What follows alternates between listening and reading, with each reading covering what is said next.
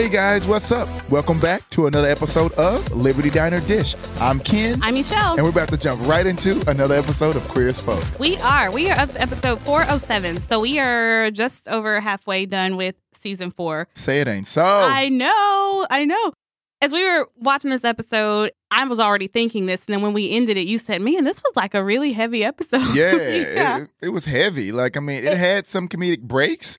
But, for the most part, they was beating us over the head. I know, but it was so engaging, though. Yeah. It was so good. But it's like, I'm watching it, and even now, my mind is still trying to put together how to process some things. Mm-hmm. I'm not even sure. So, and they gave us everybody. We got a little dose of everyone today. Mm-hmm. And, it was just a really powerful episode. Yeah, it was. It was really good. And so, we're going to get into it, but I'm probably going to be all over the place because, like I said, I'm still thinking about it, still trying to decide on some things. Right. So we start out with this really, weird-looking mask, blue mask thing, and it's got, a red spot, but then we see a crowd of guys dancing in a blue light, but then there's, some small little red lights. And so it's really neat, seeing what all this is, because you don't really know what's going on here. But we find out that Brian did listen to Dr. Shane, and he went to see a doctor about a certain lump. And so where we're actually looking at is his ultrasound. But I do like how they did it. Right. How they did that. Yeah. I hate to harp on the obvious, but there's a clear surface connection between these men. And then even the way that they're showing them, focusing on their nether regions and things like that. Even the way they're showing it, it makes it seem like their sexuality derives from this place that on Brian is under attack. Anyway, I just like how that was done. This is Brian's ultrasound, and the doctor is telling him that he thinks it's a seminoma, a form of testicular cancer, which is quite common in men Brian's age.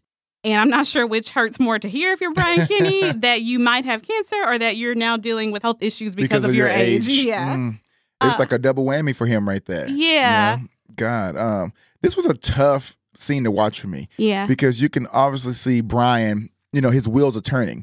He doesn't know. I feel like he's 14 again. He's helpless. He's alone. He has no one. He really can't confide into anyone.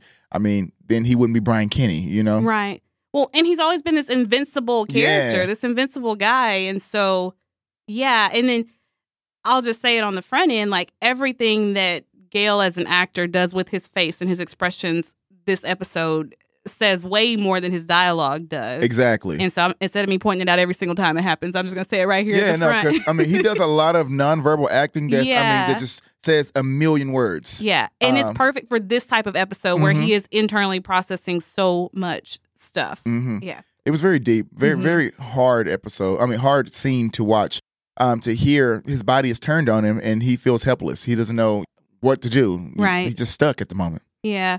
Well, Dr. Hong is the doctor, and he says they can't really be sure without doing a biopsy, and Brian doesn't like the sound of that because they would need to remove it to get a closer look, which is what Brian was afraid he would say.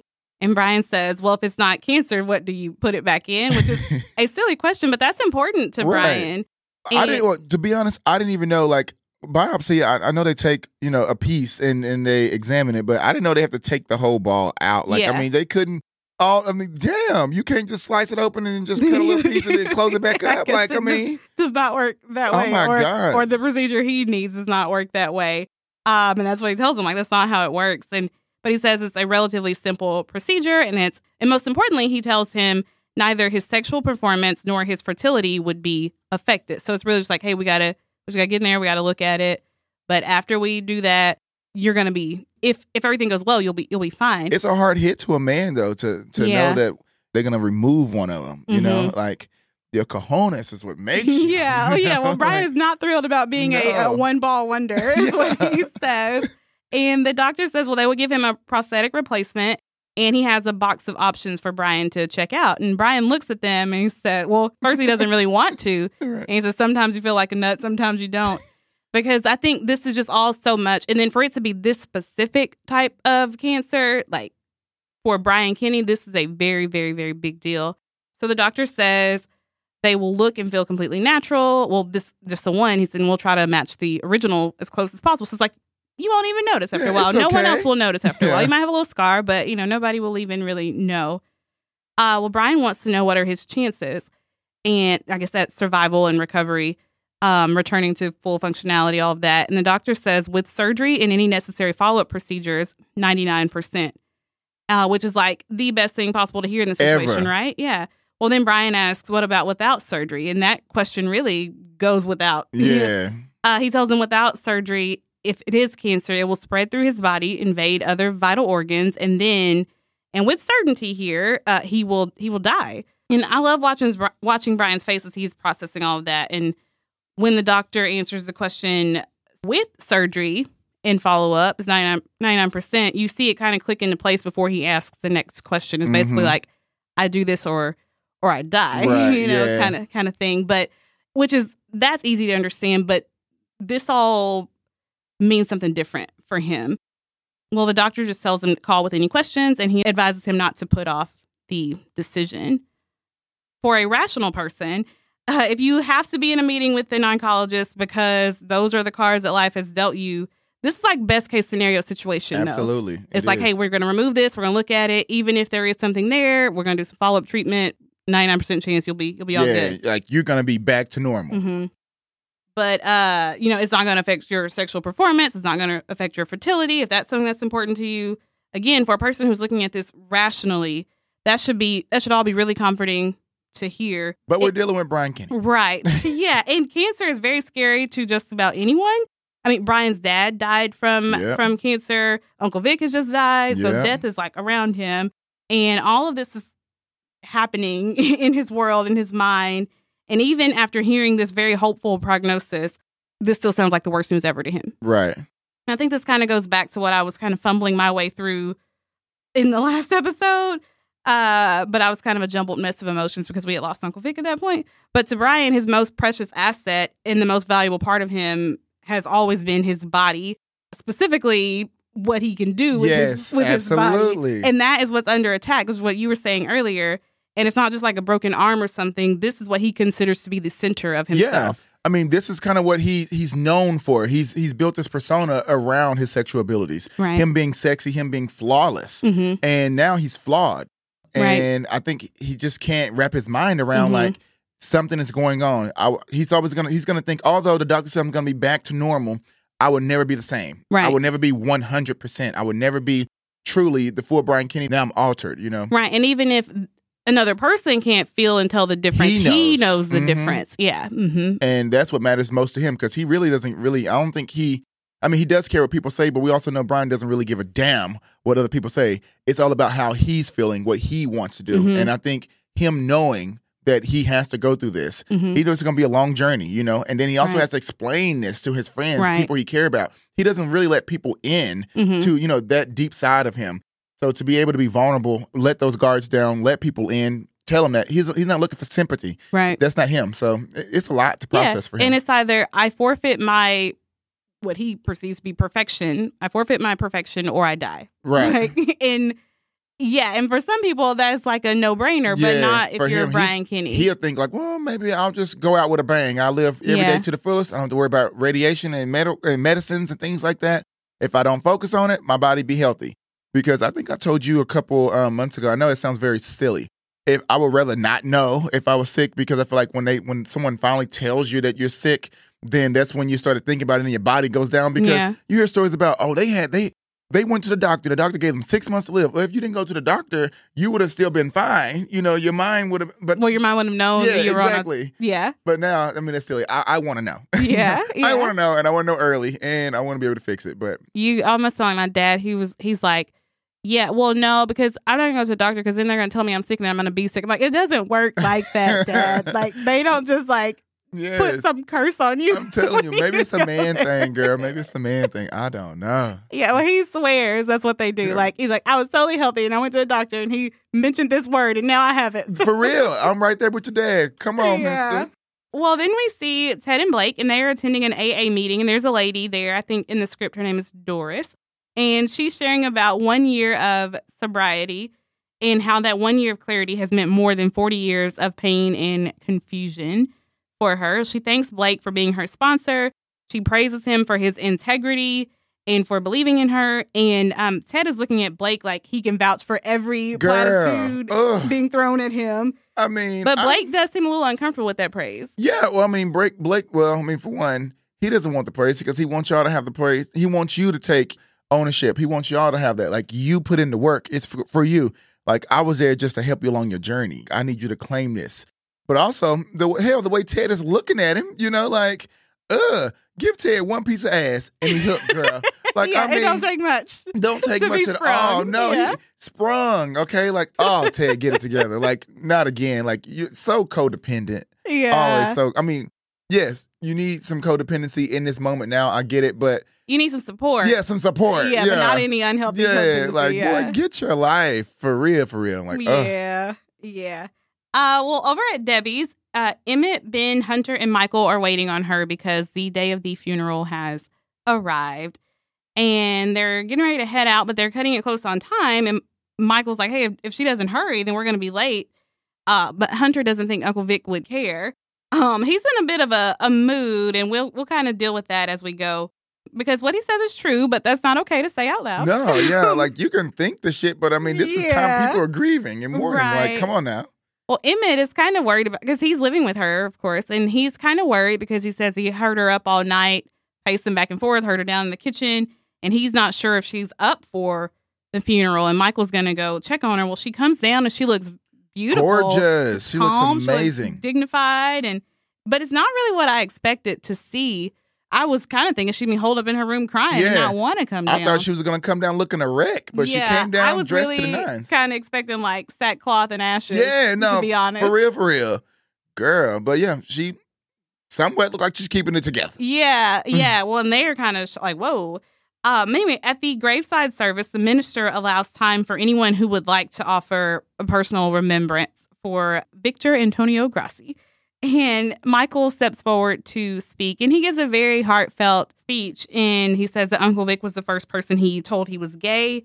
Michael says that he always faced adversity with a smile and a cynical remark, which is what we know to be true of Uncle Vic.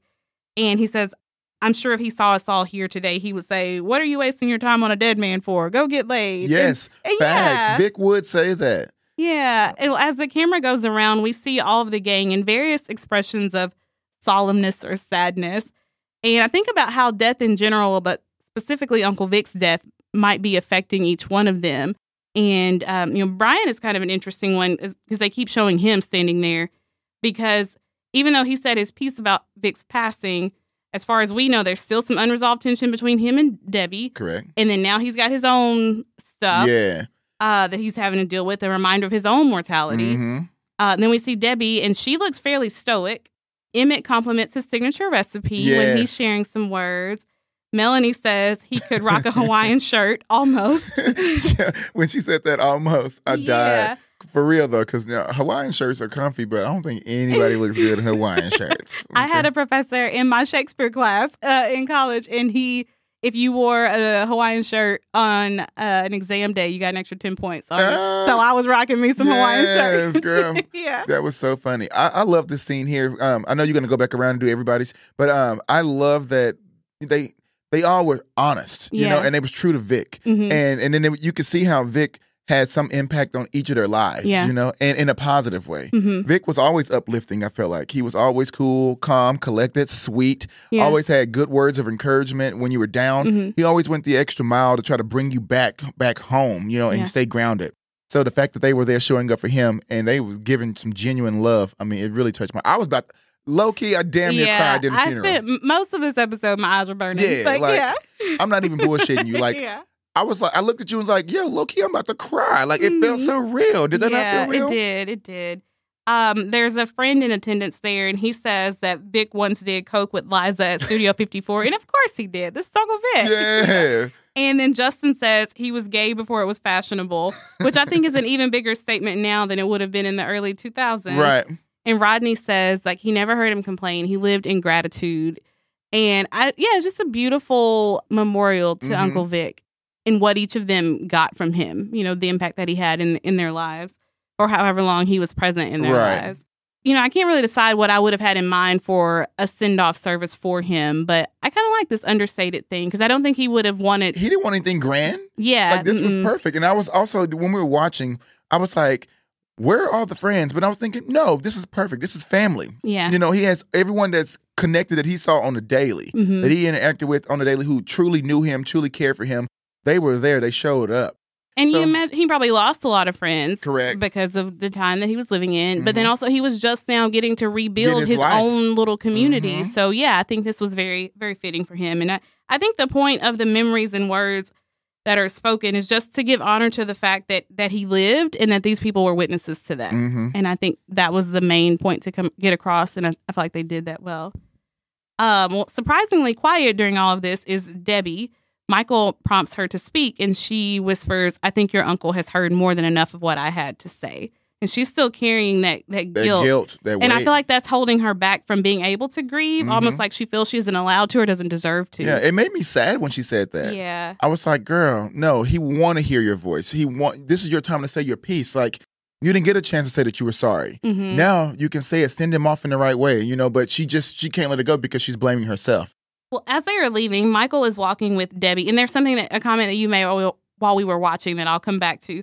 But Michael is walking with Debbie, and he asks if she's holding up okay, and she's like, "Why wouldn't I be? You don't look like I'm falling apart." And she's focused on getting back to the house to finish getting everything ready for visitors. But I think Michael is still just kind of waiting for her to have that breakdown. That breakdown, yeah.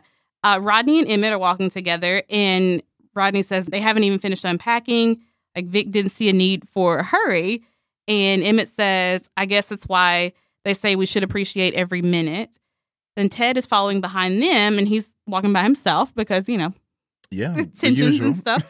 And he's looking at Emmett, and I kind of wonder if there's some regret there, maybe over how it all went down and how it ended, regret about how things currently stand between the two of them and how that's kind of affecting the whole dynamic of the group. Well, life's too short, you know, and they went from being best friends to damn near enemies, you know? Right. So, I mean, yeah, seeing Vic, because I'm still in shock. I'm in disbelief that this man is gone. Like, I know. Crazy. So, for them, you know, like, they're all in shock as well. Like, no one expected Vic to go. So, like Emmett said, you got to be grateful for every minute on this earth because nothing is promised you. So, yeah, that's triggering these thoughts for them. Like, well, maybe I could have done something better. Maybe I should try make amends, you know, a little more or be more understanding. I mean, all those thoughts go through your head. Yeah. Next are Melanie and Lindsay. And Melanie says it's been so long since anyone they know has died. And Lindsay says it's because they've been lulled into complacency because of all the new drugs. And that is not the lead-in I want for the next pairing coming up, which is Ben and Hunter.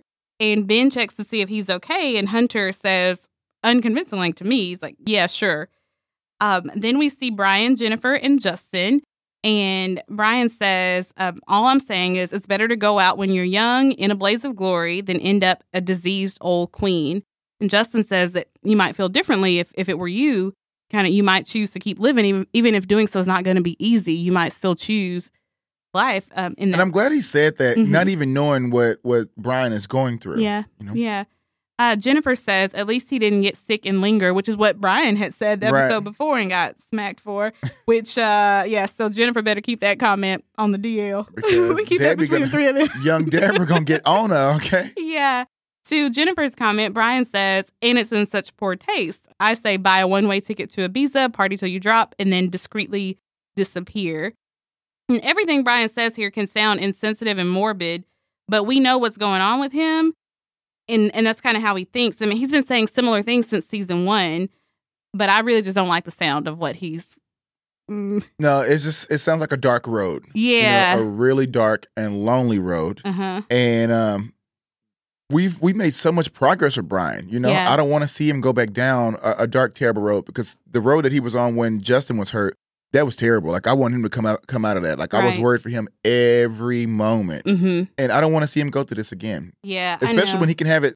He can do something about it. Yeah, I know. Well, yeah, because the doctor told Brian what would happen if he didn't go through with the biopsy and surgery, or what would happen if he did. And if he doesn't, the cancer or that disease would spread and he would die. And he would die as a diseased old queen is what would happen if he didn't do it. And, you know, that's been one of his biggest fears since we met him. Like, he doesn't want to be old and physically undesirable because to him that equals unlovable and unworthy.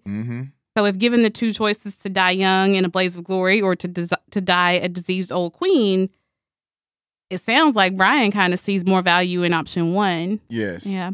Okay, but back up a little bit. You made a comment while we were watching this scene, and you said, I love how they have them paired off, like the little groupings. And then we got to the last one, and that was your favorite one. Yeah, the last group was Brian, Jennifer, and Justin. Just to see, that's a little family now. They had a rocky start, and to see them come this far together, like just seeing Jennifer. And they are a little sub family. They're a sub family. So I mean, like it was like so touching to the heart. Yeah. And then I do like how they were all kind of paired up. I like how they put Ben and Hunter together.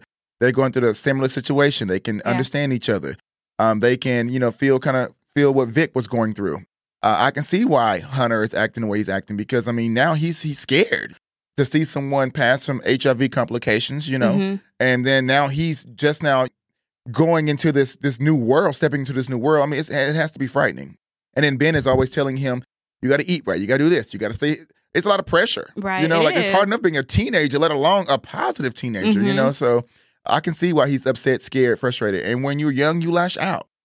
And then to see Ted by himself, kind of where he needs to be at the moment, I feel like. Yeah. Like, I mean, you need a support system around you, but don't focus on relationships and things like that. Just the way he was looking at Blake on that first scene, it was like, no, okay, that's going to affect your recovery. We need you to stay focused. We need you to be able to stand on your own. Yeah, like they are all around him, and he's still very much a part of their group, but it's just like, you can't be depending on other people for things that you need to find within yourself. Exactly. Kind of thing. I need you to be strong on your own. Yeah. And then if you need someone extra, shoulders that you need to lean on, then I am here for you. But I need to know that your feet are planted strong. And then to see who was with Michael. He was with Debbie, and then Rodney and Rodney and Emmett were together. Yeah, that's what it was. Yeah. I loved it, and I love that Michael is really caring for his mom. Like, although she's not needing it seems, at the moment, but I love that he's going the extra mile. Like, he knows his mom. He knows deep down inside, like, girl, you're hurting. Like, I'm here for you. He, like, followed her around the house. Like, when she came down the stairs, he did a whole 360, like, following her turns. Like, he's worried. So to see those interactions, I don't know, it was just a good pairing of the groups. Yeah, I liked it too. Oh, back over at Debbie, she is the consummate host there, and she's serving wine, checking on everyone, trying to clean the kitchen. The ladies are in there, Jennifer, Melanie, and Lindsay, but they're already on it. They've got the desserts wrapped up, the cold cuts wrapped up. Yeah. Well, she's like, y'all go sit down. I'll take care of it all. But I think they can see that she's not taking care of herself, and they're a little bit concerned about that. But they're not going to be forceful, and they're like, hey, there are some new classes down at the center. Maybe you should take some of those. We hear that it's good to do something creative when you're trying to process your grief. And Jennifer's like, yeah, doesn't that sound like a good idea? Right, so all of them are trying to find ways to support her. And Debbie says, well, I'm Italian. And what she finds highly effective is food and vino. And I don't necessarily disagree. Yeah, I'm about to say, because Lord knows I will eat myself out of depression, okay? Yeah. I won't drink as much, but I will eat myself out of it. Yeah, same. Rodney is trying to get her attention because she's kind of everywhere and like not really stopping to, she's just serving everybody. Right. Yeah, it's almost like she's at the diner. But Rodney's trying to get her attention, and he has a box for her. It's some family photos, some of Vic's jewelry, and a letter that he wrote for Debbie. And I kind of wonder if Debbie is ashamed in front of all of them, and that's part of the reason she's working so hard to be okay and take care of everybody, because they're not stupid. They all know what was going on with her and Uncle Vic. Yeah. Mm-hmm. I wonder if that's another reason why she's trying to keep it all together. I would say I agree with you on that. I think, she's embarrassed for the way that she acted and carried herself. And then, shortly after that, he was gone.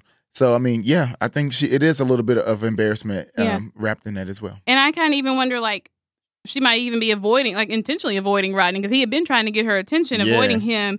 But then she forces food on him. That's her method of penance, because she's already said, I'm Italian, I deal in food and wine. And so she's like, here, take this food. And she was forcing the drinks down everybody's throats too. Yeah. So exactly.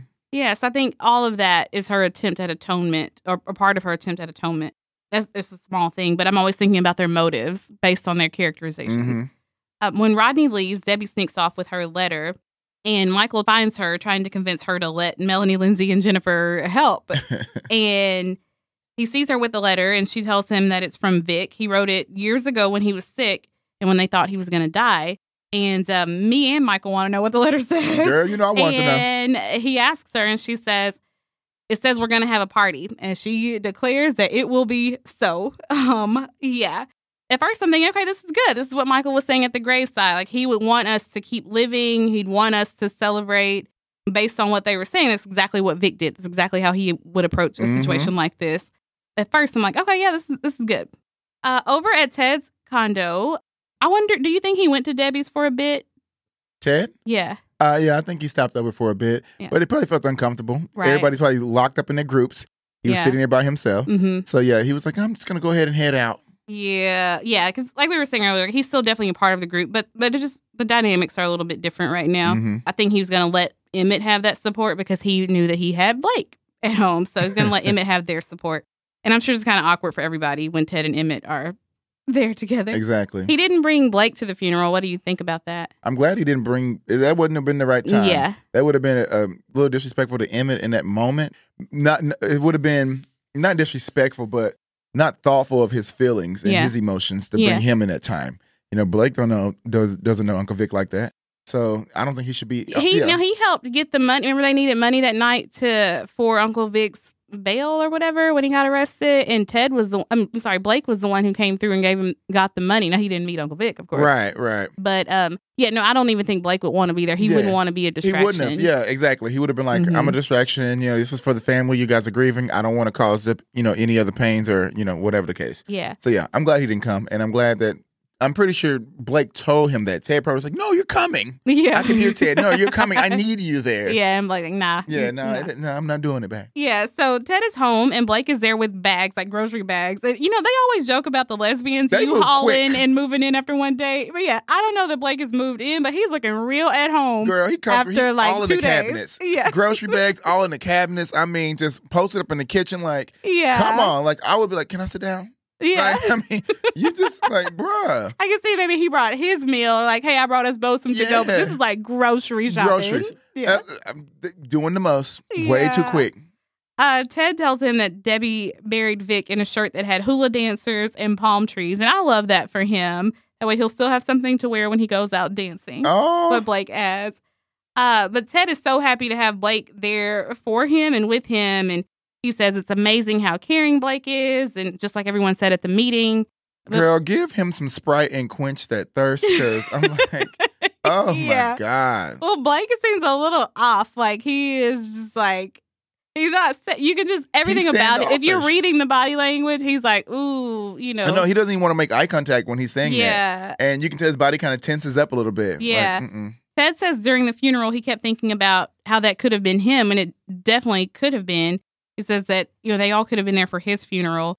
And he said while he was thinking about that, he was also thinking some thoughts about Blake that are kind of inappropriate to contemplate during a funeral. But when faced with death, you need affirmation of life. And so that's something that happens. Plus, death is often a reminder of how sacred life is and how precious every moment is and the people who are part of your life. So I get why he went in this direction. Absolutely. Yeah. Blake is trying to curtail him, but Ted's not making it that easy. Nah, Blake was trying to definitely curve his ass. He said, I think we should eat before the food gets cold. I died, okay? Blake is not having it, okay? Any little distraction. I'm surprised he didn't let do the fake phone call. So, but I need somebody. A knock on the door, somebody. Yeah. Well, we see Michael and Ben, and they're finally headed home after what was, I'm sure, a long and emotional day. Michael is very surprised at how well Debbie has handled everything. I think he finds it a little strange because he doesn't think that he's like, I don't know what's going on with it. It's strange. It is strange. Okay. Like, we know Debbie's over the top about anything. I mean, it's strange. Yeah. Well, Ben thinks she could still be in shock, but he says like, there's no right or wrong way to behave. Right. Keep an eye on it. Mm-hmm. Yeah. They smell something out in the hallway, and it seems to be coming from inside their apartment. And they get inside, and Hunter is chilling on the couch having a toke. He found Michael's emergency stash there. For one, don't be snooping through my shit, okay? 2, you ain't paying out $1 bill in here. Get your nasty ass feet up off my couch smoking my weed. Yeah. Okay? Like, I'm going to need you to chill out, okay? I know you may be going through something, but you're just...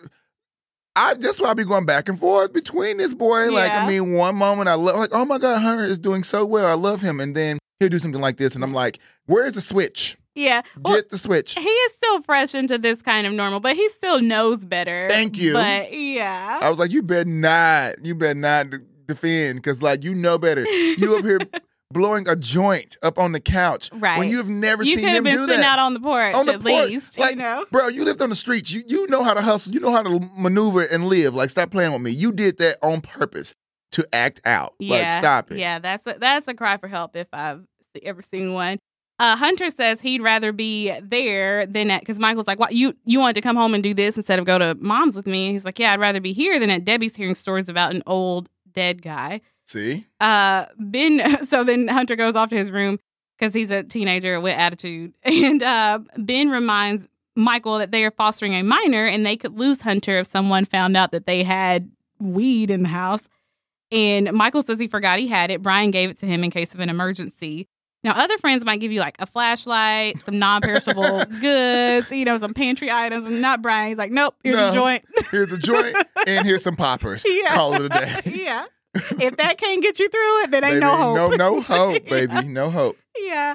When Michael lights it and takes over where Hunter had left off, he says, like, this is an emergency. That part, okay. I'm in a crisis. Yeah. Ben says we can't tell him not to use drugs if we do it ourselves. And Michael's response is, the truest thing ever. He says, of course we can. That's what parenting is all about. I'm not a parent, but I have parents and facts. I'm telling you, my mom would always do as I say, not as I do. Yeah. What the hell? It's like, well, I'm grown. I can do this because I'm grown. I'm grown. When you get grown, you start paying some bills, right. Then you can do what you want to do. You make me sick. Well, go to the doctor then. Mama, if you don't get out of my face. Yeah. So, yeah, Hunter is acting out a bit, but I'm sure we all have the same suspicions as to why. And so we'll deal with those later. Over at the loft, Brian and Justin are enjoying a floor picnic because it may have taken some time, a breakup and reunion. But yeah, Justin Taylor's going to get what Justin Taylor wants. He finally got it, okay. Especially from Brian Kenny. Yeah, he wanted that floor picnic and he got it. Because he didn't get a season 2, okay? Yeah.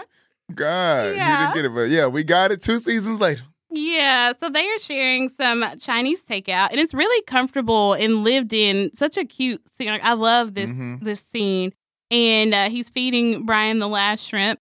You don't give your last shrimp to just anybody. Nah, you really don't. Because that's some true love. Because I told you I'm fighting you over the last piece. The last shrimp? Yeah. For sure, yeah. So they finish their food, and it's fortune cookie time. Brian opens his, and it says, a surprise awaits you. And he's probably thinking, yeah, well, that cat's already out of the bag. And then Justin opens his, and his is quite detailed. The man you love will slowly, sensually peel his clothes off for you, exposing every inch of his perfect body. It's a very long fortune. It is a very long fortune. And then there's more. Justin really wants it, okay? I want that fortune that you have, Justin, okay? It was a really long one. But the fortune planned out a whole sex scene for them. And and then, but you have to always end every fortune with in bed. That's right, yeah. In bed. Brian reminds him of that, yeah. Exactly, but Justin had other plans. He was thinking more like on the floor, baby. Yeah, and Brian's cool with that. And so they start moving in that direction, but then Brian suddenly stops him, and he tells Justin that his hands are cold, and Justin kind of laughs like, okay, well, I'll warm him up. That could be a callback to the pilot. In my mind, that's something they always reference, and they will always like smile and blush anytime it comes up. And then Brian gives the fakest yawn, and he says, oh, I'm kind of tired, and gives Justin a quick kiss and then heads off to bed. And I'm sure Justin is thinking, well, that de-escalated quickly. Right, real quick. It has to be abnormal for him because we know them to have such strong sexual chemistry. Right. And they were in such a good vibe, like from the feeding of the last shrimp, the fortune cookies, the sensual touching in that moment there, because they were kissing then and then lay down to the floor for it to start and then stop abruptly. Yeah. So, I mean, it got to be confusing. Yeah. A few things here. Like, first, I kind of like that they were so settled in this moment. After everything that's been going on, they had this moment of peace to the two of them, and Brian was able to kind of forget about what was happening. Going on. Mm-hmm. And so it took him a long minute to remember, like, oh, yeah, I can't let him touch me there. Right. I wonder how Justin never found. Well, yeah, we talked about that, and I think it was probably the case that where maybe you had to like really know what you were feeling for. Yeah, to discover it. Well, another thing we know clearly is that Brian has not told Justin, which I'm not surprised by that because that's kind of on brand. Yeah, for it's Brian. Definitely on brand. He's It makes total sense. I feel something kind of between sad and disappointed about that, but I totally get that Brian's going to process this on his own. Like, this is going to be his decision, and he wouldn't burden Justin with that. And plus, he already knows what Justin would say. It's what Justin said at the funeral. You would still choose to live, even if it was going to, you should still choose to live, even if it's going to be difficult. And Brian makes his decisions on his own accord, like on his own choices, his own don't need anyone feeding him what he should be doing. Yeah. But I love that Justin immediately sees, okay, something's going on here. I'm not going to badger him about it, but I'm going to write this down in my little notebook. Yeah. And then I have to add up a couple other things. Yeah. We'll come back to this one.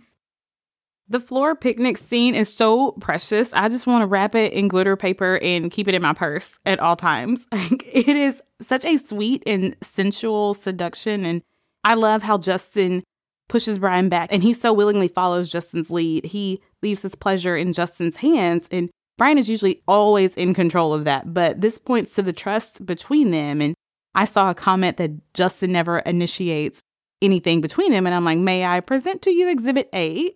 And this is all before we get to the whole foursome scene. So over at Debbie's, it is Christmas, and Emmett says when he went to bed, it was February. Now, side note here, in the Queer as Folk world, pregnancies can apparently last for like 73 weeks, because if my math is correct, Melanie is like 44 weeks pregnant that right part, now. Okay, like she having an elephant. Like, baby, you need to pop that baby on now. Yeah. And then how she can go from flat stomach to big stomach. I know. I mean, like, girl. Yeah. Well, anyway, I'm going to just keep it cute and not question these timelines at all, because I honestly really don't care about timelines in this show.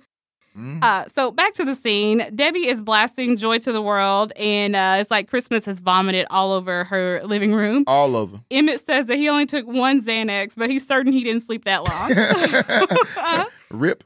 Yeah. Now, Debbie stops him before he can call someone to cart her away to a psych hospital, and she tells him about Vic's letter. He wrote it right before Christmas, some years back, when the doctors were saying it didn't look like he was going to make it. And he made her promise that even if he wasn't there, they'd still have the most beautiful holiday ever. But he was there for all the holidays. Yeah, and here's what he tells her. Like, he was for not just that one, but for many more after that. And Debbie says it doesn't matter. What better way to pay tribute than by having one last celebration? And Emmett tries again. Well, aren't you a little late? And Debbie says it doesn't matter. When somebody you love writes you a letter asking you to do something, you have no choice to do it. I thought she was going to get on his head when he said that. Well, because Emmett's got a little letter from someone he loves, and that's asking him to do something. Yep, you do it. Yeah. I noticed that Debbie's wearing a Valentine's Day shirt that says Be Mine. And so I'd like to petition our diners for an allowance here. Since I'm being told it's February, can I just say that the floor picnic was Brian and Justin's Valentine's Day celebration? Can y'all just let me have that? Because it's been a very heavy episode, a heavy season, and I just need some fluff and goodness in my life. That's what we're going to say. There was a Valentine's Day little picnic episode, little dinner little thing. Floor picnic Valentine's Day. Yeah, I'm just going to say that is true. We claiming that. Okay? Yeah.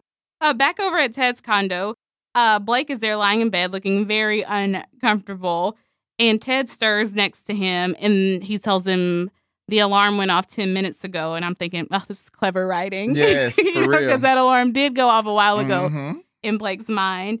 And Ted is still very much trying to celebrate life and Blake, and he's trying to start Blake's day off with a happy beginning. Oh, Lord.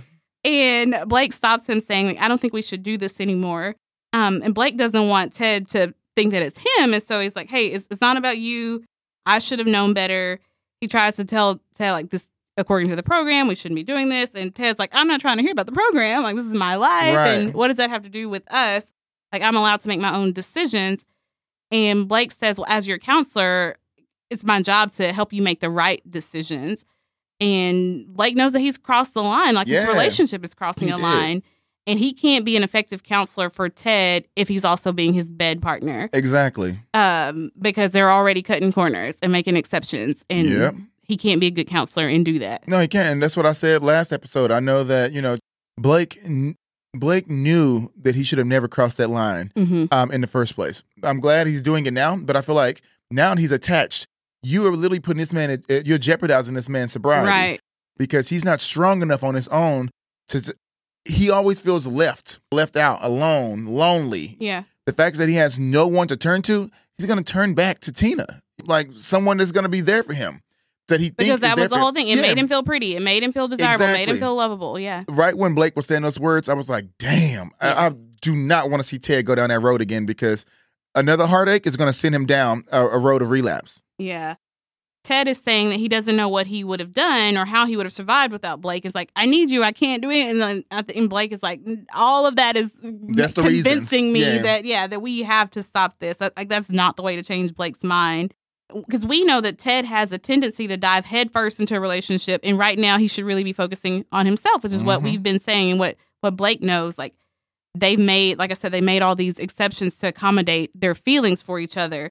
And what he should be for Ted is the kind of counselor that he is to the lady that we saw earlier and all his other people, where his main concern is their sobriety and them being okay in their sobriety. But he's let feelings come in and he's got to put a stop to it. So, yeah, it went too far, but I'm glad that he is still saying, okay, no, not anymore, no further. True. But I mean, it's a little too late for that now. Yeah. The damage is done. Yeah, now is probably not the time for me to point out that I had some reservations about this already, so I'll just save that. Yeah. Well, then we see Ben has been called to Hunter's school, which is never a good thing when your parent is called to school, usually. And it seems that Hunter got into a fight. According to Ben, Hunter has been doing really well, so Ben can't figure out why he's regressing. I'm kind of surprised that Ben hasn't put this together sooner. But between his boring book being rejected and Michael getting the attention for his writing, the attention that Justin deserves, I mean... Facts. Big facts. Okay, so someone messaged me one time and they were like, and no diss to this person, it's fine. We all have our opinions, it's fine. But they were like, I don't think you're giving Michael enough credit for his contribution to Rage. And now, I know it's a joint project, but it seems like Justin is always the subject or the creator. I think the only thing that Michael has brought to Rage is the fact that he loves fucking comic books. Yeah. Okay. I mean, he writes the dialogue, but the dialogue in a comic book is like, pow, wham, smash. No. I mean, if we're doing the whole creation content, then we're going to lean that on to Justin. Yeah. Okay? Like, yeah. Yeah, now, I love comic books, so no diss to comic book writers. It's fun kind of picking at Michael a little bit. Yeah, because he's such a, there are things about him that just make him, I don't want to say an easy target, because I don't just target him all the time, I really don't. But there are just things about him that, they've all got flaws, but his are a little bit more at the forefront. Maybe I'll say it like that. Okay, back to Hunter. So for Hunter, this is the first death of a positive person that he was close to since he found out about his status. And I don't know how long Vic had been positive, but I would think seeing someone in their late 40s or early 50s, kind of depending, would offer some sort of hope to Hunter, not only for himself, but for Ben as well. So it's not like, okay, I'll make it to Ben's age. It was like, maybe I'll make it to Uncle Vic's age, but not just me, Ben also, because Ben is like a father figure for him. And so I'm sure he's worried for Ben too. And so it's like, okay, but now Ben can have a long life too. And then seeing that cut short. Right. Yeah, Hunter's thinking about himself, but I wonder if a part of him is also thinking about Ben. Losing people that he loves. Yeah. And people that actually care for him. And feeling helpless. There's really nothing you can do except for take the meds that the doctors are telling you that's going to help you, and then just hope. That everything's going to work right. Yeah, because after seeing that things can be fine until they're not, even with medication, that has to be scary and disheartening for him. And Hunter feels like none of the progress that he's made in his behavior and in his health and then just like in his life status. He feels like none of that matters if I'm still going to end up in a box like Vic. And so now Ben gets it and he recognizes this behavior. And he can relate to that because of his whole thing with the steroids after he lost Paul. And it's like, hey, I did some pretty self-destructive things after that, but I realized you can't let that happen. No, you have to stay strong, have to keep feeding your body the right way and keeping it healthy as possible. Yeah.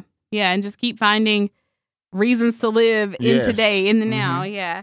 Well, Hunter pretends to not know what he's talking about, but we know better. So Ben drops it because clearly he's not in the mood to talk about it yet. Right. Or he's not ready to be open and honest about it yet. But at least now he knows what's going on. Exactly. Well, back at Debbie's, she's found the reindeer. And Michael is there and he's looking very concerned. And I'm sure Emmett called him and was like, you need to come get your mama. Baby, I don't need you over here like on the 911. I need you on the fly, baby. Yeah, your mama has lost her marbles. Yeah. Come on over here. They're all over the place, okay? Yeah. Well, Emmett leaves to go Christmas shopping because he only has 310 days left. Comedic time. That's what I'm talking about. Emmett knows how to lighten a scene. Yeah. Like, that was so funny. So great. It was perfect. Michael is trying to get Debbie to slow down or to let him help. And she kind of cracks, like, I don't need your help. I don't want any help. And I think she feels like she has to do this all by herself. It's Vic's last request. And if she does this perfectly, well, then she cuts off. But what's left unsaid is like, maybe it will be a suitable apology. Maybe it will atone for my behavior. Correct. Maybe he will forgive me. And then I can forgive myself and start to move on in the grieving process. Right. Because also she wants to do this because she is a fixer too, and that's what she does. She likes to fix and help people and take care of caregiver. But in that during the fight, she told him that she did these things, basically like, I did these for you. She's doing this for him, but she wants him to let him know that she did it out of love for him on this one. So I think you're right. And this is an opportunity to fix that, to say, okay, but now this that I'm doing for you is out of love and not me expecting anything back, because at this point he can't give her anything back. So I don't think Michael's like, okay, what is happening? But I don't think he fully understands the extent of her feelings of guilt, and she's not grieving in a way that makes sense to him. And so he's trying to help her, but doesn't really know the right way to do that. So he's in the way. To her, he's definitely in the way. And so things are not okay as they seem at the Novotny house. Then we see Lindsay showing up at the loft with Gus in tow, and she says that he's been saying dada all day. But I swear I heard him saying mama when she walked in. Yeah, for real. He was like, no, mama. But she tells Brian, no, he hasn't suddenly developed an interest in German surrealism. Instead, he's been asking after Brian. And I love seeing Brian with Gus. Yeah. And Gus is such a cute kid. To see him get on the floor and get on his level and talk to him, engage with him, it was cute. Because Brian, I don't know why he plays like he doesn't want to be a father. Like, bro, you'll be a great dad. Yeah, because he loves that kid. Yes. With the best of his ability and to the fullest extent that he knows how. He loves that kid. Mm-hmm. He plops Gus in front of the TV, and he's watching something like a documentary that's showing a scene from Rebel Without a Cause, starring a very pretty James Dean. And Brian is schooling Gus on all things James Dean, and he says he knew how to live and he knew when to die. No getting old and gross. He went out in a blaze of glory, both jewels intact. What more could a man ask for? And I know that it's also widely believed that James Dean lived according to that sort of philosophy, that live fast, die young, and have a good-looking corpse. He didn't coin that term, but that's that phrase, but a lot of times it's associated with him. And that's been one of Brian's mottos since season 1. And like, he was legitimately afraid of turning 30. And had Michael not shown up to the loft when he was doing the scarfing, it's possible Brian would not have turned 30. Absolutely. I know some people say that was accident. Some people say it was on purpose. Like, it doesn't matter. A sexual, experience gone bad, he still would have been gone. Accident, on purpose, whatever. Yeah, it's very possible that, he would not have turned 30. But something else about this film, Rebel Without a Cause, like, some consider it to be cursed because all of the lead actors and actresses in it died under tragic or mysterious circumstances before the age of 45, which is very young. And one such lead was Natalie Wood, who... Oh. Yeah, Emmett referenced her. I think it was an early season 1 episode. He mentioned something about what happened that night, on the boat. Well, Lindsay thinks Gus is a little young for James Dean, but Brian thinks that watching Teletubbies will make him gay. Oh, Teletubbies. What a time. Yeah, they took us back. What a time. Brian's approach may be unorthodox, but the sincerity is the same. Like, I agree with Lindsay. In his own way, he really is a good father, or has the potential to be a really good father. He's never going to fill the traditional role because Melanie and Lindsay are his parents. But he is a factor in that equation in some way. And Lindsay is offering, like, hey, if you want to spend more time with him, all you have to do is ask. And Brian says, well, I'd prefer to stick to the uncredited cameo appearances as the anti-dad. And Lindsay goes on talking about Gus getting older and possibly getting married and having kids. And I'm pretty sure being a grandparent sounds like a definite buzzkill to Brian. But Lindsay says he'll be the hottest, handsomest anti-grandpa ever. But I love that she's giving him things. That's reasons to live for. She doesn't even know that she's giving him reasons to live for because she doesn't know what he's going through. But to see your child grow up, get married, be happy, have grandchildren, little Kenny. Well, they wouldn't be Kennys, but technically they kind of would be. You know what I'm saying? Little Kennys running around, you know, like, those little subtle moments right there. I mean, like, she doesn't even know what she's doing. Right. And, you know, here she is telling him that he can be more present in Gus's life if he wants. She's saying Gus has been asking for him. She's talking about them watching Gus grow up. And really, she's like, there's a lot more that you can be a part of. There's a lot more as his life progresses. Like, there's a lot more to be a part of. They're not keeping him away. So, yeah. While she's saying all this, the guy on the TV is talking about James Dean and how he joined the pantheon of celebrities who will be remembered as being forever young and unspoiled by time. And that's just something that he's getting reinforced, around Brian.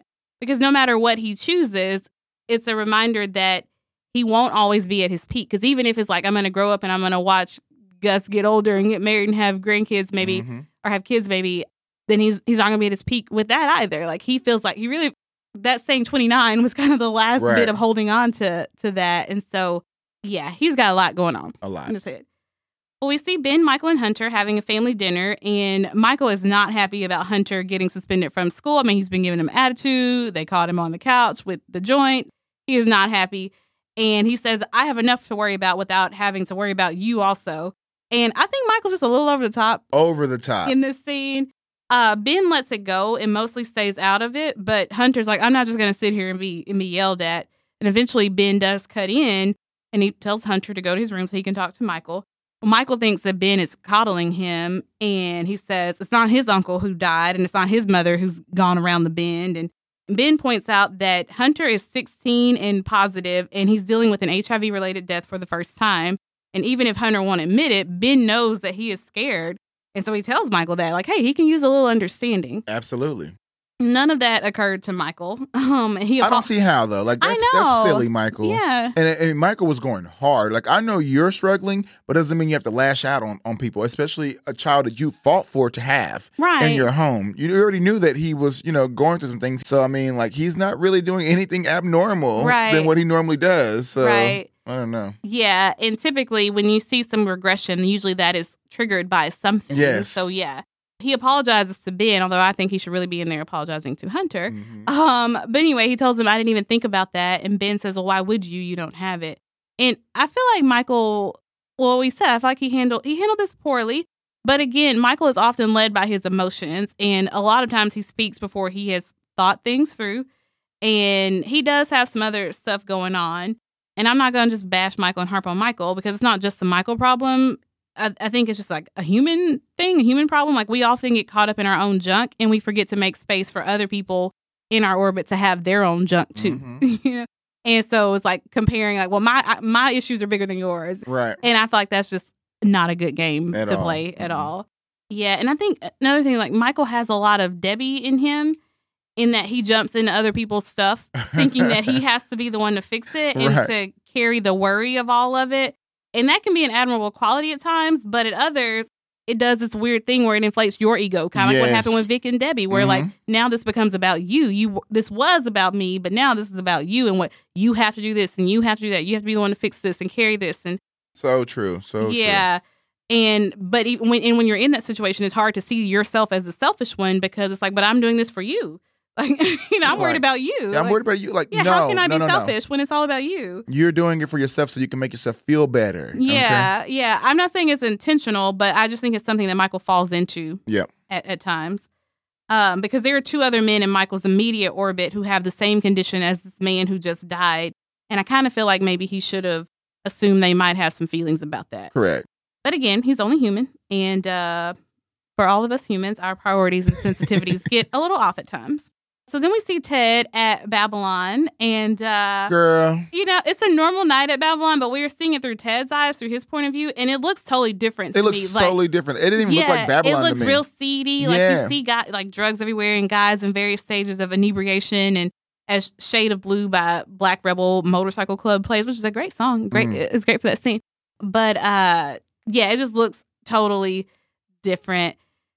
And he spots 2 of Dr. Crystal's guys and walks over to them. And I'm going to tell you right now, Teddy, like, I can't do this with you again. I'm done, girl. I cannot do this with you again. I just complained about Michael doing this, but I said it's a human trait, and I just really have too much going on emotionally to do this. For real.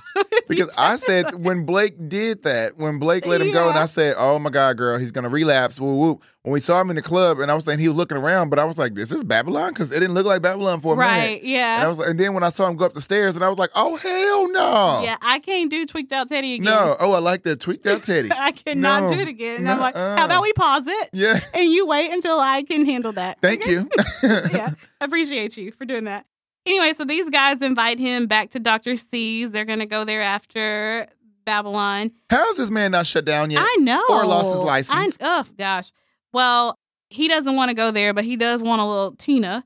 And so one of the guys pulls some out of his junk drawer. And, like, didn't I say no, Ted? I said no to this. I'm not ready, baby. Yeah, I'm not ready. One guy offers him a free bump, and you see Ted, and he's, like, really contemplating it. And as he's kind of looking over, possibly about to lean down, he sees someone or something that pulls him up short. That's how you know that you're doing some shit wrong. Yeah. If you have to look over and you see your friends, now you finna scurry off. Yeah. Like, you know you shouldn't be in that area. Yeah, because it turns out Justin and Emmett are also at Babylon. And Justin is talking to Emmett about his Brian problem. And can I just say, I want more Justin and Emmett scenes. I know. They're good together. I can just see the 2 of them plotting ways to drive Brian crazy and get under his skin. So, yeah, I want to see more of them.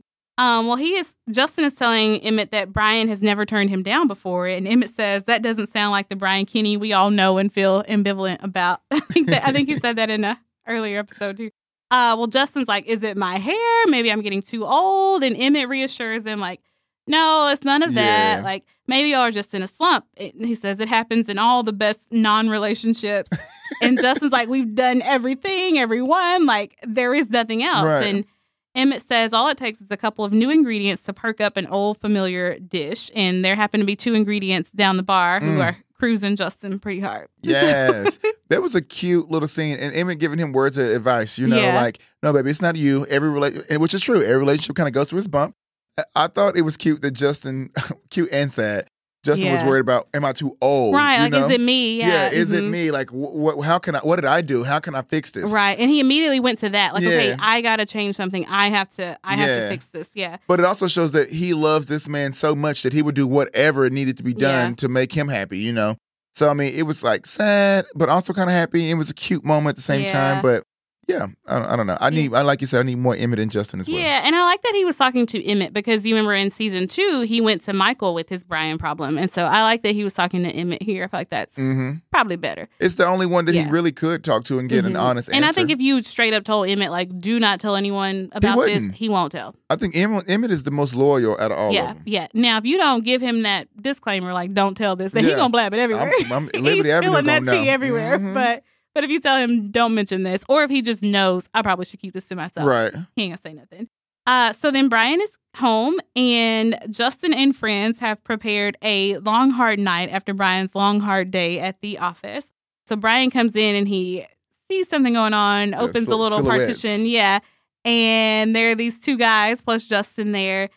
And Brian says that he forgot something at the office and practically, like, turns and runs out of there.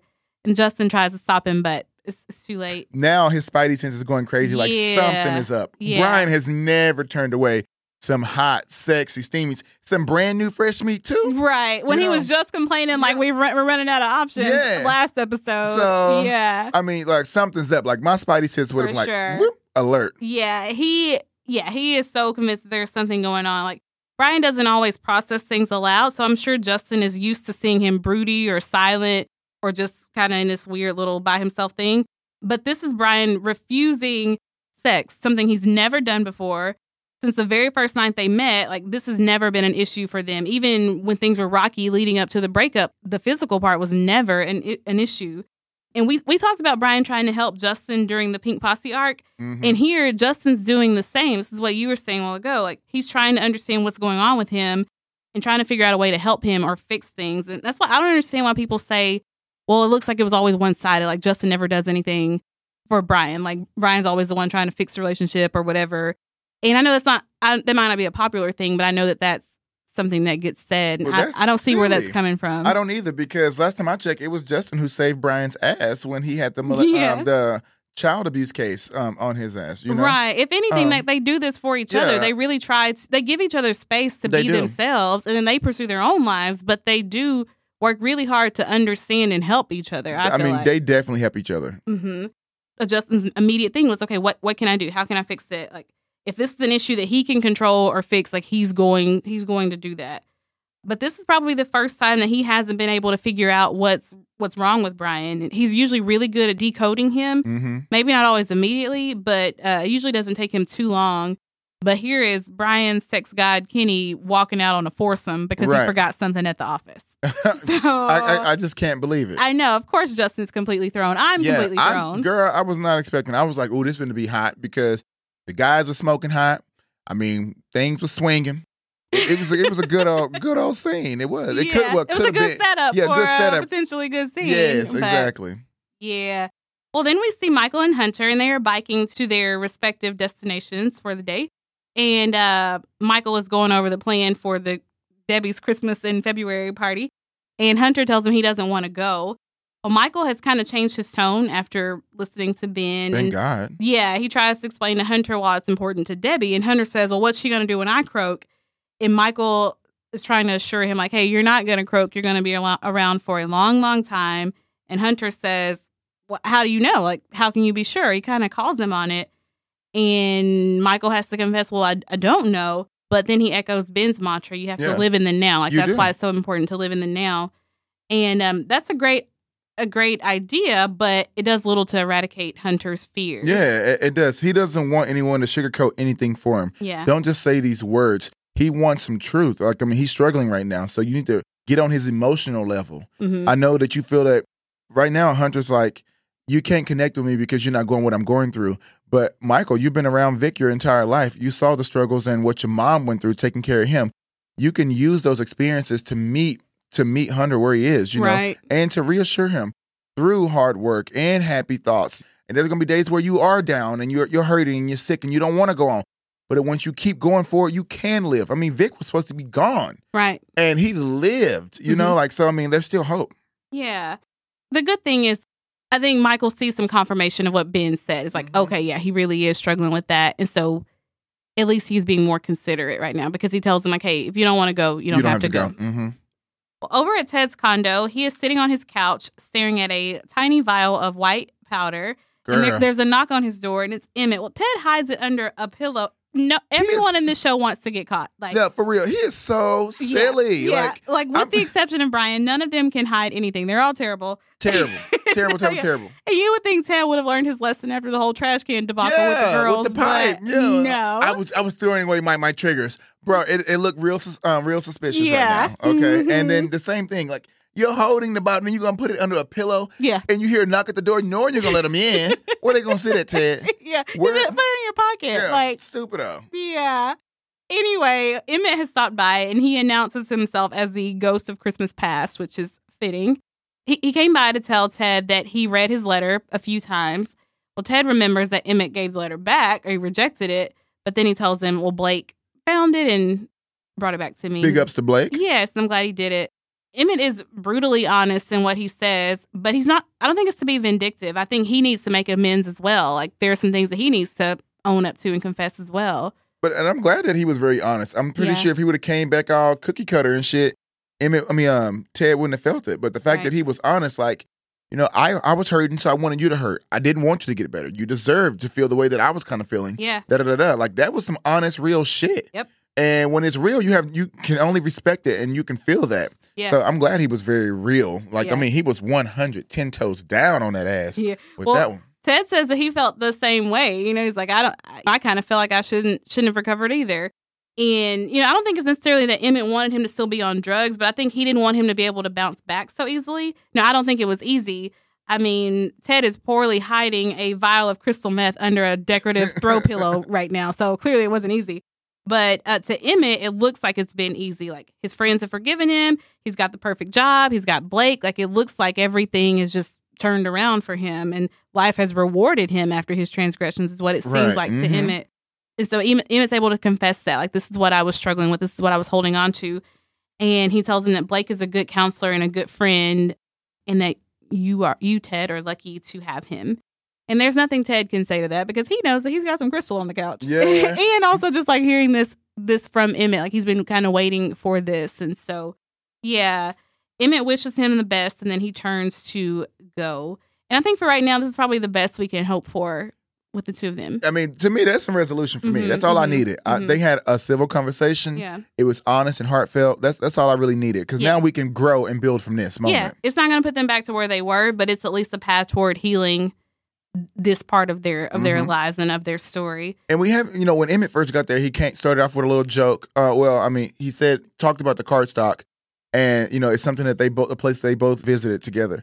I love how they finally had a smile together, because they haven't smiled and laughed together in a long time. They were able to connect over the hottie cashier at the place, and just to see them both of their kind of smile. It wasn't like a super warm smile, but it was good. Start. Yeah, a good start. Yeah, it's kind of Now, for me, I was kind of thinking, like, not about this situation, but just the whole Emmett Ted thing in general.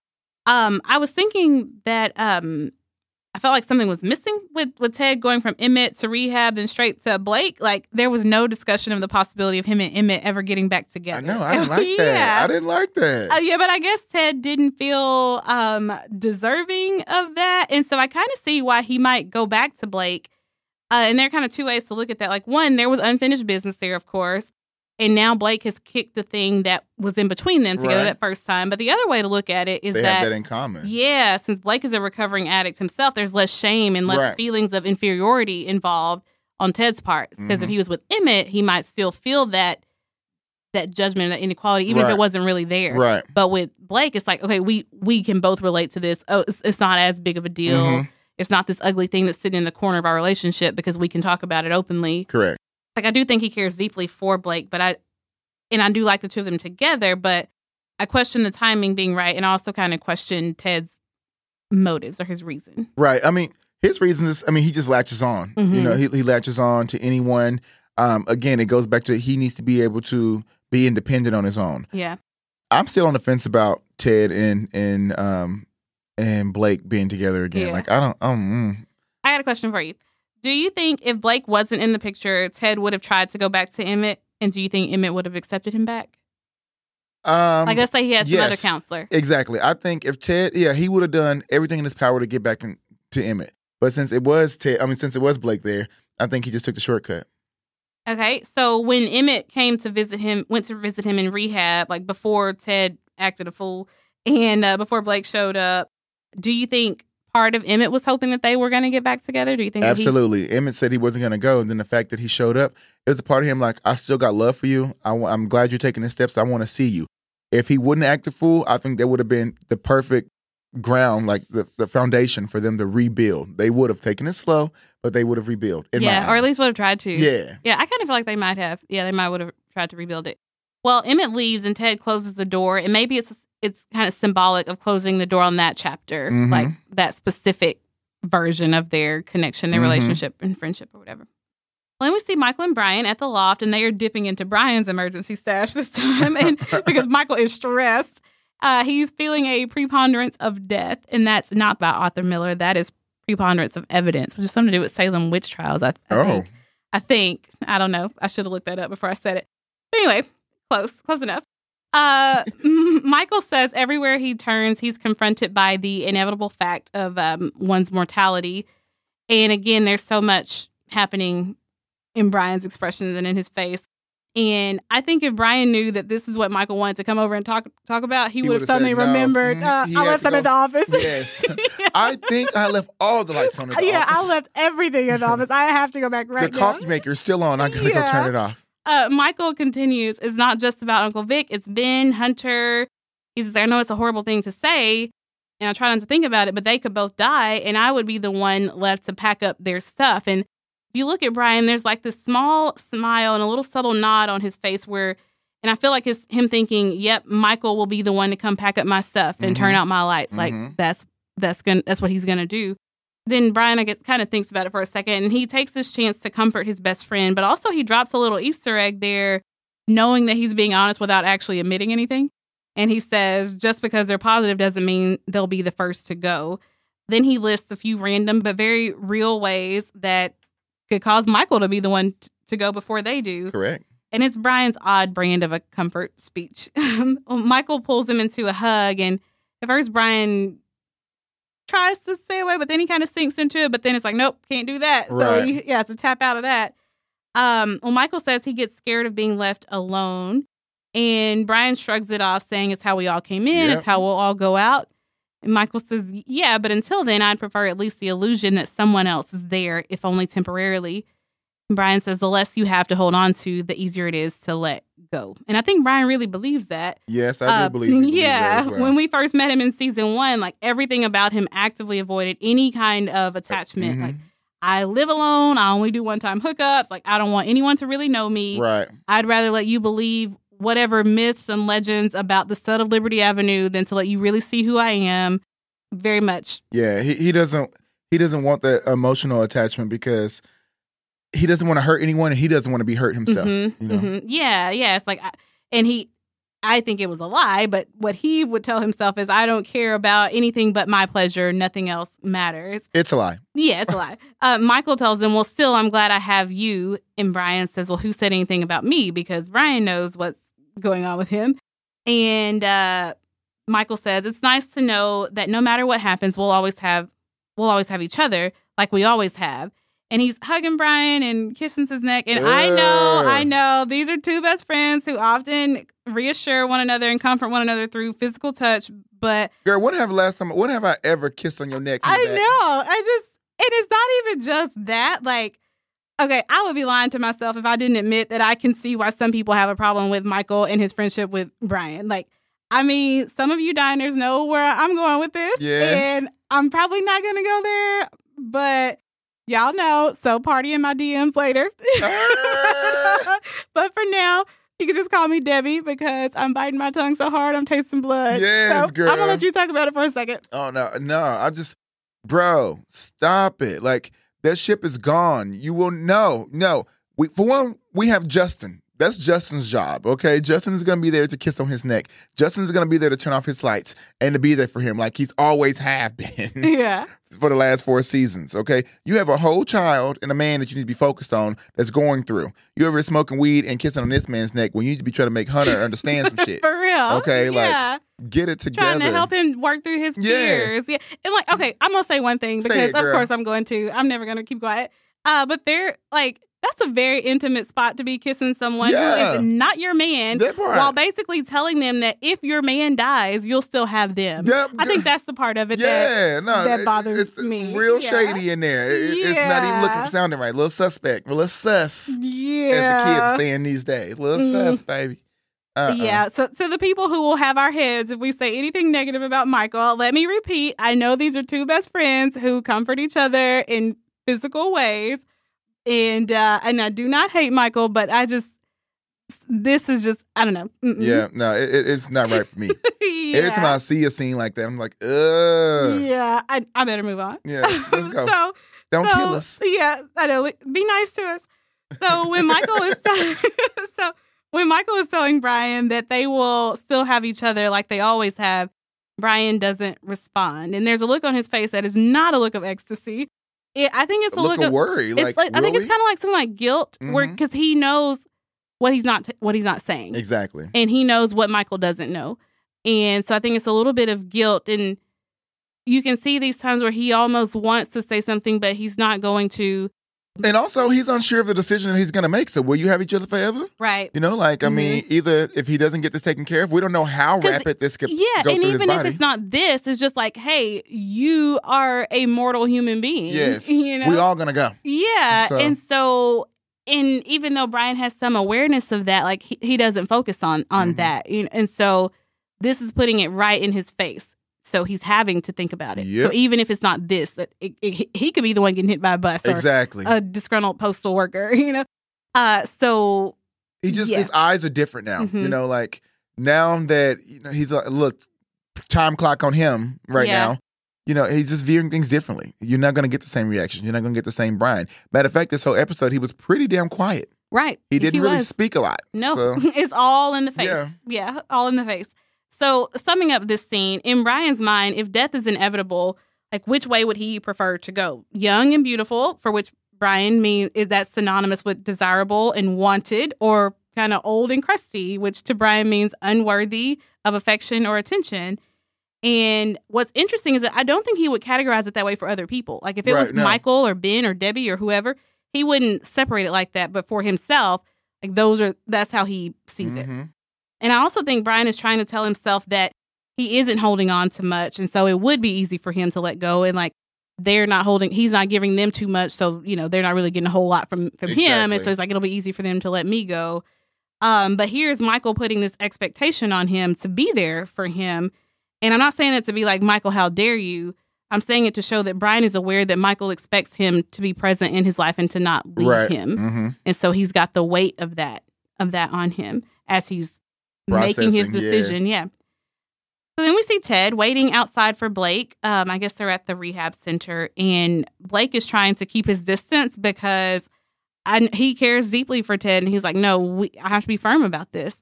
I don't think that it was easy for him to walk away, but he knows it was the best thing for both of them, primarily for Ted. But Ted convinces him, like, hey, just listen. And Ted says, after you said you didn't want to see me anymore, but Blake corrects him, like, I said it wasn't good for either of us to see each other. Because he knows that's important. If Ted gets that negative thought in his head, he's going to run with it. Yeah. Well, Ted admits that he went and got some of Dr. C's finest, and he pulls it out there on the street. Like, oh, on the street, girl. What if the cop was walking by? You lucky that, what was my baby name? The mayor who was running for mayor. Oh, Jim Stockwell. You lucky Stockwell ass, gone, locked up because, baby, they would have been on them streets. You would have been done. Yeah. And, I know that Blake has been sober for like 2 years, but I don't think it's a good idea to be whipping it out in front of him. Yeah, like nah. And then, girl, he whipped it out. Keep going. Well, yeah. So Ted says he's been walking around with it, and he did a little accounting, and it would, he said if he took it or if he used it, he would have fallen back into it, and that would have put him in the minus column, perhaps permanently this time. And I don't think that's an exaggeration. No, absolutely not. Yeah. He was on rock bottom the first time. Like, I mean, he went crazy. It ruined his entire life. And were it not for what he saw happen to him from that video, he probably would have still, he would still been in that. And Ted tells him that when we first fell in love, it was because you needed me to take care of you. And this time it's because I needed you to take care of me, which you did. But he realized, like, that's not fair. And so he apologizes for being too selfish to see or care about the problem there and about his own motives. That was the sweetest thing he could have said. Yeah. And they both realize that they have lousy timing. And maybe one day the timing will be right, or at least one can hope. Right. Or just stop being my counselor. You know what I'm saying? Like, put me with somebody else. Yeah. You know? But even still, Ted's got to get to the point to where True. whether or not you use crystal is based on if you got a boyfriend or not. Like, that's it's not a stable spot to be in. Not at all. But the fact that he emptied the whole vial, though, I was like, that's some strong shit. Yeah, because Blake is like, hey, give me that in case you get tempted. But he didn't want to give it to Blake either. Like, I know you've been sober for 2 years, like, but baby, I just tell you, this is Dr. C's finest. For real. If you had a little and it's free. Baby. And nobody but the two of us will know you got it. Like, no. Yeah. So he pours that out pours out some white powder in the street as the snow begins to fall. So yeah, I'm thinking, if Blake would have just did a good inhale, he would have got a little piece. And he did do a little sniffle. I'm kidding. No, I take it back. I'm kidding. Okay, y'all, do not kill us. That was really just comedy. We take it back. So okay, I'm gonna set up the next scene, but we won't talk about it just yet because But let me just set it up. So Cynthia comes into Brian's office there at Kinetic, and she can't believe that he is taking off. She's like, you have meetings from some of his biggest accounts. I mean, this is his brand new company. Right. And he's just going to leave to go do whatever he's going to do. And he tells Cynthia they can wait until I get back. And she says, well, when will that be? And he says, I'll let you know. Now, she says that she's worked for Brian for 5 years. She's never known him to just take off like this. And Brian says, well, that's the point of being your own boss. You can make your own hours, come and go as you please, not have to answer to anyone. Well, Justin comes in as he's saying that, and then he jokingly says, almost anyone. Brian looks up, and he's like, oh, the ball and chain. And then he asks Cynthia to excuse them. And Justin's his face is like, okay, that was interesting. Yeah. Well, Justin asks where he's going, and Brian says to Ibiza, and he's leaving tonight. Well, Justin takes that information with everything else that's going on. It's like, without me?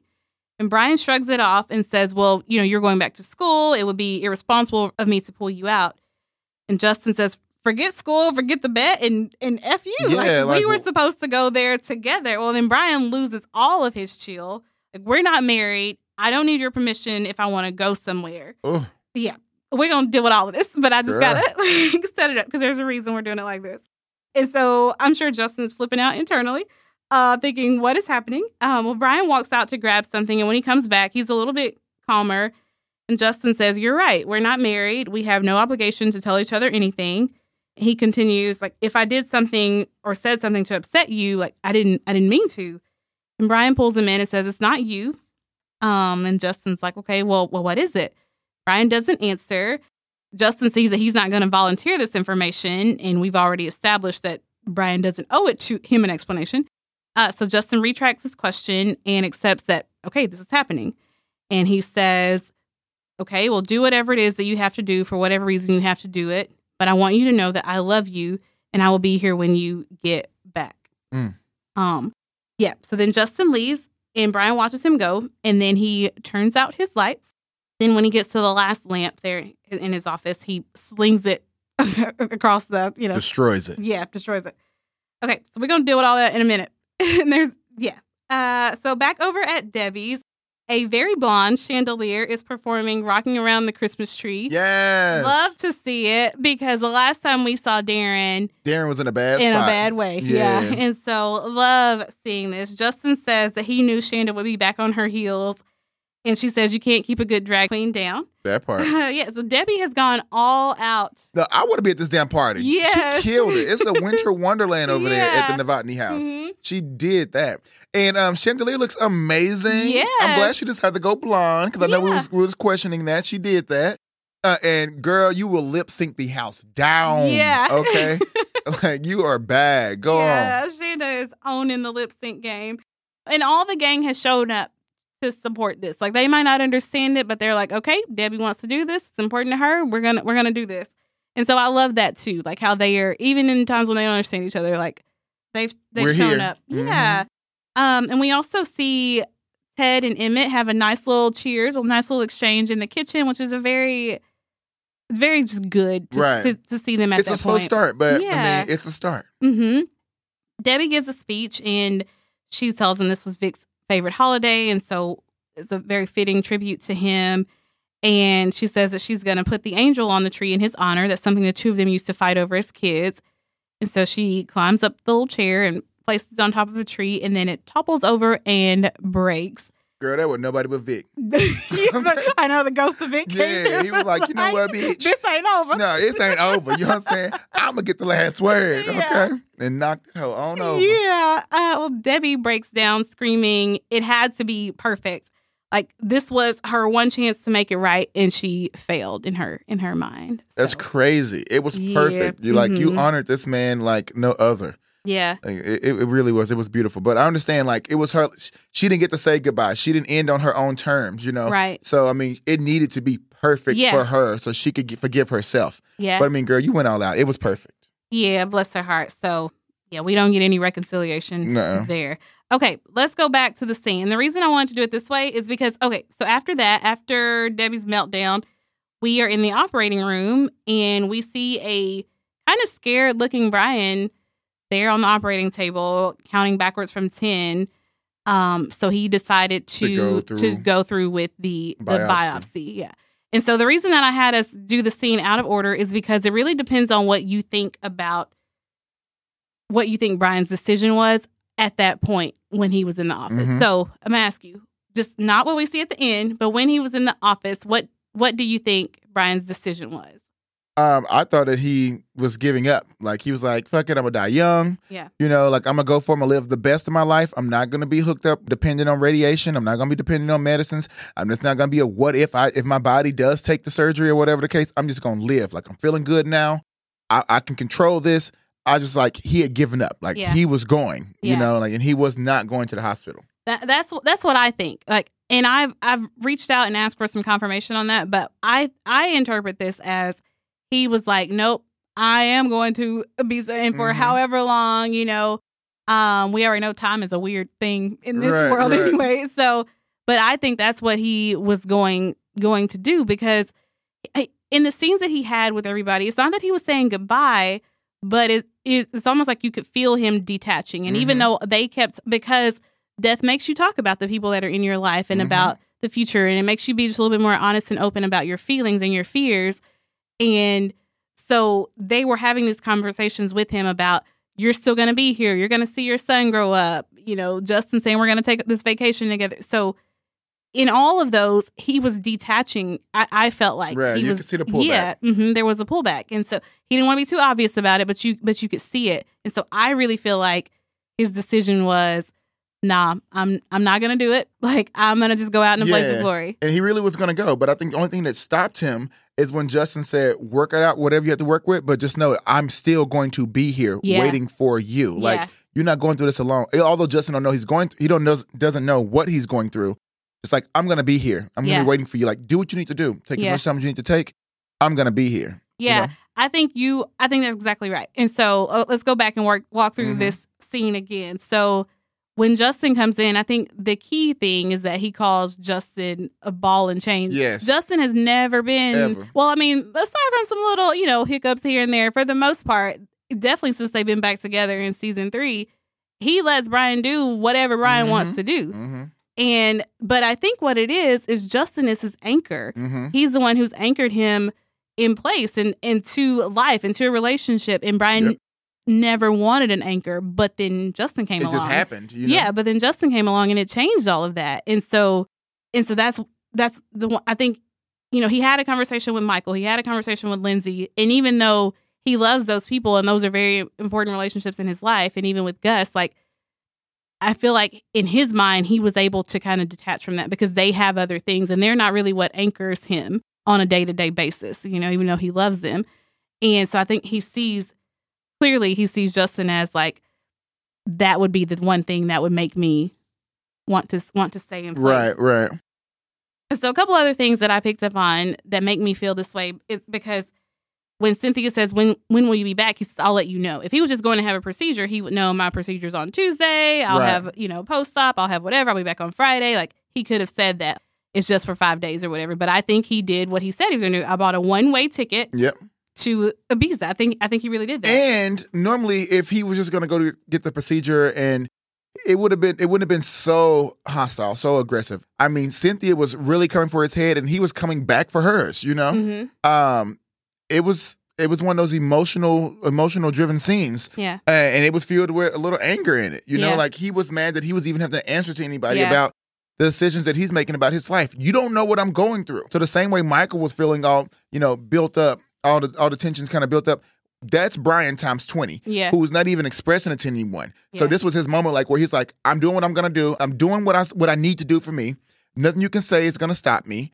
I don't even have to even tell you what the fuck I'm doing. Like, period. Stay in your lane. I mean, it was just his moment to, you know, just really be him. Yeah. Well, and even he didn't even tell Justin he was going anywhere. Like, he didn't say anything. Justin found out right here. Like, I'm going to Ibiza and I'm leaving tonight. So even with that, I think he intentionally picked that place because he knew that would make, he thought that would make Justin upset. Like, you're going to go there without me. And I think that it'd be easier for him to say bye. Yeah. And that was kind of the, you know, what lit the fuse. Justin saying we were supposed to go together because Brian knows that. We were supposed to go together. Like, now I never wanted a life with someone else, but now I have that and I want that. And I'm kind of upset about the fact that I want that. And I don't think it's fair that I'm not going to get to have it because of this situation. You know, this could take it from me. And so I think he said that intentionally to make Justin upset, but Justin's response was not what Brian anticipated. It wasn't, at first he was kind of like, what? We're going to go together. Why would you do that? But then it was like, well, you said, okay, well, I love you and I'm going to be here when you get back. Go do what you need to do. And so even that kind of threw him because he was expecting it. He wanted him to be mad, to leave, to get upset, and so that would make it easier to go. Yeah, but Justin didn't do that. Nope, he gave him the very opposite. Yeah, and he was understanding and like, I'm gonna be here for you. Like, just Yeah. Take your time. And now we know that Justin loves Brian. We know that Brian loves Justin. Was this the first time that we hear Justin say, I love you in this way? Like, I think it might be. It is. I think it is. Yeah, but all of this, even him turning out the lights in the office, like I am fully convinced that he was like, he was going. Nah, I'm going. Yeah. Blaze of glory, here I come. Like, he was going. I'm gonna party till I drop. Yeah. Once he sat in that car and all the memories, I mean, this is just my moment before the operating table. So he sat in his car, getting ready to drive to the airport. And then all the memories of Justin flooded through him, like the moment when he saw Justin smoking that cigarette on Liberty Avenue, on season 1. Yeah, from that very first night. Yeah, and him naming Gus and running through the hallways, or him watching over Justin in the hospital and recovering, helping Justin get his memory back, buying the writing machine. I mean, all these great memories that he thought he would have never done with anyone, he's actually done. I think those flooded his mind. And he was like, you know what? I have a reason to live. Right. And then Gus, the whole Gus thing too, thinking of Gus getting older, growing up, having children in a family and things of that nature. Yeah, I think it all contributed. Like, I think Michael contributed. I think Lindsay contributed and Gus did too. But I do think that Justin was the deciding factor, because even after, like I said, after those scenes with Michael, with Lindsay and Gus, it was still being reinforced to us, like this whole blaze of glory kind of thing. This, you don't have forever. I think what Brian didn't count on, he was like, it'll be easier to let go if you don't hold on to anything. But I don't think he realized like how tightly he wanted to hang on to what was in his life. And so, yeah, I think you're right. I think he sit in that car on the way to the airport, probably got to the airport and was like, okay, instead of that ticket, let me do another one. Exactly. Yeah. Do a little Yui right quick. Yeah. To wherever he ends up, going. And also I think, I'm sorry, I'm still all over the place because I guess my mind's still putting this all together. But okay, Lindsay has Gus, and she said, I think it was in an earlier season. She says, "I know that I'm alive. I know my life has purpose because Gus needs me." And so Lindsay's got something, to attach to, something to live for. Not only Gus, she's got Melanie and this new baby possibly, and then Michael has Ben and Hunter. Like he's got his own little thing, and so Justin was kind of the only that's his. I don't want to say missing piece because it's a whole you can be independent. You don't need a person to be whole. Like you're not half a person. You're a whole person. But that was the perfect But puzzle that is piece. His companion, and that's the part. That's the other piece that fits perfectly with him. And so I think it's all of I do think all of the rest of them were considered, but I don't think that his mind was fully changed until the interaction, the encounter with Justin. And okay. Maybe this will be my final reason, but I looked at one of the earlier drafts of the script and they moved this around. Oh, wow. And so, the conversation with Justin was in the office was earlier in the episode. No, it needed to be in the end. It needed to be at the end. And I think it was purposefully at the end to make that clear. This was the deciding factor. Because if they would have ended it with Michael kissing on his neck, then you would assume that, the lifelong friendship is the reason why, or whatever the case. Or he's going to be content to just be alone, but just be there in case Michael needs him. But it's like, no, he's not going to be there for somebody. Like he is choosing, this is what I want in my life. Not like I'm going to be here for when they're sad or when they need money or whatever. Like, no, I'm choosing what I want in my life and what anchors me to life and to love and all of that. Yeah, it wouldn't have hit as hard as it did if they would have left it in the beginning of the episode. Yeah. It was perfect the way they moved it to the end. I am just not ready to be done with this scene. Like I had already interpreted Brian's decision this way, but as I mentioned, I did reach out to the writers for confirmation, and that's what they said. Like Brian said he was going to Ibiza because that's where he was going. He wasn't just randomly making up this lie. And last episode, he told Justin that Ibiza was a long way to go for a bathhouse and some sand. Like, it wasn't even on his radar. And he was only willing to go because that was part of the bet, and that was Justin's idea. That was his thing. So as I continue to break down this scene, the more I see how incredibly beautiful and heartbreaking it is. Justin is looking at Brian with so much concern and love in his eyes. And Justin has no clue what's going on with Brian, but whatever it is, it's causing the man he loves to pull away from him sexually and physically. He's fleeing to a whole different country for reasons unknown. And while I'm sure that's confusing and hurtful, Justin wants to be sure that Brian knows he loves him and he will be there when he gets back. We know that when Justin mentioned Ibiza in the last episode, his mind was conjuring up images of sun and lots of hot men. So he probably assumes that's what Brian is going after. Now, keep in mind, Brian has been rejecting Justin for at least some days and with no explanation. Like, he just blew up on Justin in his office, and Justin happened to walk in and overhear this conversation he was having with Cynthia. And that's how he found out that Brian is going to this place that he kind of agreed to take Justin to. And they have been so solid up until now. And so this is totally out of left field. And then on Brian's part, you can see that he wants to tell Justin. You can see when he pulls him in, like, he wants to kiss him and he wants to really drive home the point that that Justin's not the problem. Well, not exactly. And after he yells that they are not married, I think he's feeling overwhelmed and he needs to get away from Justin for a minute because it's too much. Like, Justin has always been too much. And you know, that's part of the issue. Brian's never been able to fight that. When Justin says that we were supposed to go together, I think Brian wanted to say, like, don't you think I know that? But he's angry at the unfairness of it all, and he lashes out at the wrong target. And he's feeling cornered again by everything, and he just goes feral, which we know he does. But that little break that he takes when he walks out of his office, that gives him time to calm down, and because it's not Justin, and this isn't how he wants to leave things with him. And Justin is standing there facing this inexplicable wrath, and he's patient and compassionate, and he's trying to correct anything that he may have done wrong. If it's something I did, if it's something I said, like he wants to correct it, even though there's nothing that he did. We also get Justin telling Brian that he loves him at a time when Brian is at his lowest, when he's most vulnerable. Like, he's been reiterating his love for Brian all throughout this episode. With his fortune, he said, like, the man you love. Like, he's been willing to make adjustments to his appearance or to their sex life for Brian. I mean, some partners might make you a nice dinner after a hard day at the office, but Justin has arranged a whole foursome for him. But here, when he straight up says, I love you, of course Brian can't say it back. The man is an emotional wreck right now, clearly. And don't even get me started on the anguish. Like, when Brian flings the lamp across the office. But before I get to that, obviously there's symbolism in him turning out the lights. But notice that he turns out 2 before he gets to the 3rd. And because I have nothing better to do with my time, I can confirm that the lamp that's off to the side of his desk was moved for this scene to make this point. It wasn't in the same position in earlier episodes if you go back and watch it.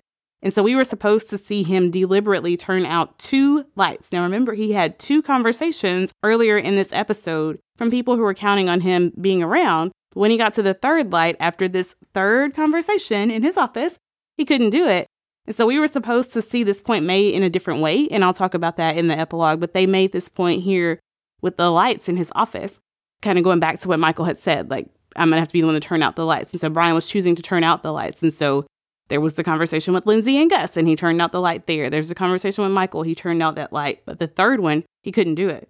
But still, we see the pain, the anger, the unfairness of the whole situation. And Brian was upset. I mean, he feels more than he ever wanted to feel. He's holding on to way more than he ever wanted to hold on to. And there's so much inner turmoil. Like, his mind and his heart are at odds. And Brian hates this for himself, but I think he also hates that he's hurting Justin. He hates that this is happening to their relationship also. And it's just such an unfair deal, and he has no control over it. Like, Brian has spent this episode listening to the future he could have, and up until this point, he was choosing to forgo it. But here's Justin. Here is his sunshine, who gives him something to live for. And again, I think Lindsay and Gus and Michael were all considered and possibly contributed to the change of heart and mind in some way. But it's made abundantly clear that Justin is the one who tipped the scales. And I really just believe that without that 3rd conversation, that 3rd and brightest light in his life, he would have gone to Ibiza. And so I don't even know what would have happened to Brian had it not been for that 3rd and brightest light. I mean, and so I bet Brian is thinking now, like when we see him and he, you know, after he flings the lamp across the office and he's standing there and he's kind of like wiping his face, you can just feel the tension and the frustration and all the emotions coming off of him. You can just feel it even through the screen. I feel like I bet he's thinking, well, we don't see, maybe not here at the office, but I think in between here and what we ultimately see him there on the operating table, I bet he's thinking, if there's a chance that what Justin said was true, that he loves me and he will be here when I get back, maybe it's worth it. Maybe the biopsy and the prosthetic and any follow-up treatment, maybe that's all worth it if there's a chance that what he said is true. And I've got so much more to say about this whole scene, but I see you looking at me, so I'm going to let it go. Okay, I feel all over the place, but that was 407. Yes, y'all. Grab your Kleenexes. Go ahead and dry up those eyes because it was a lot. We know it was deep. Yeah. It was definitely deep. Well, let us hear y'all thoughts on this episode. Why do y'all think Brian stayed? Was it because of Justin? Was he the deciding factor? Y'all know what we want to hear. Keep it interactive. Let us hear y'all comments. And until next time, guys, we are out of here. Bye. Bye.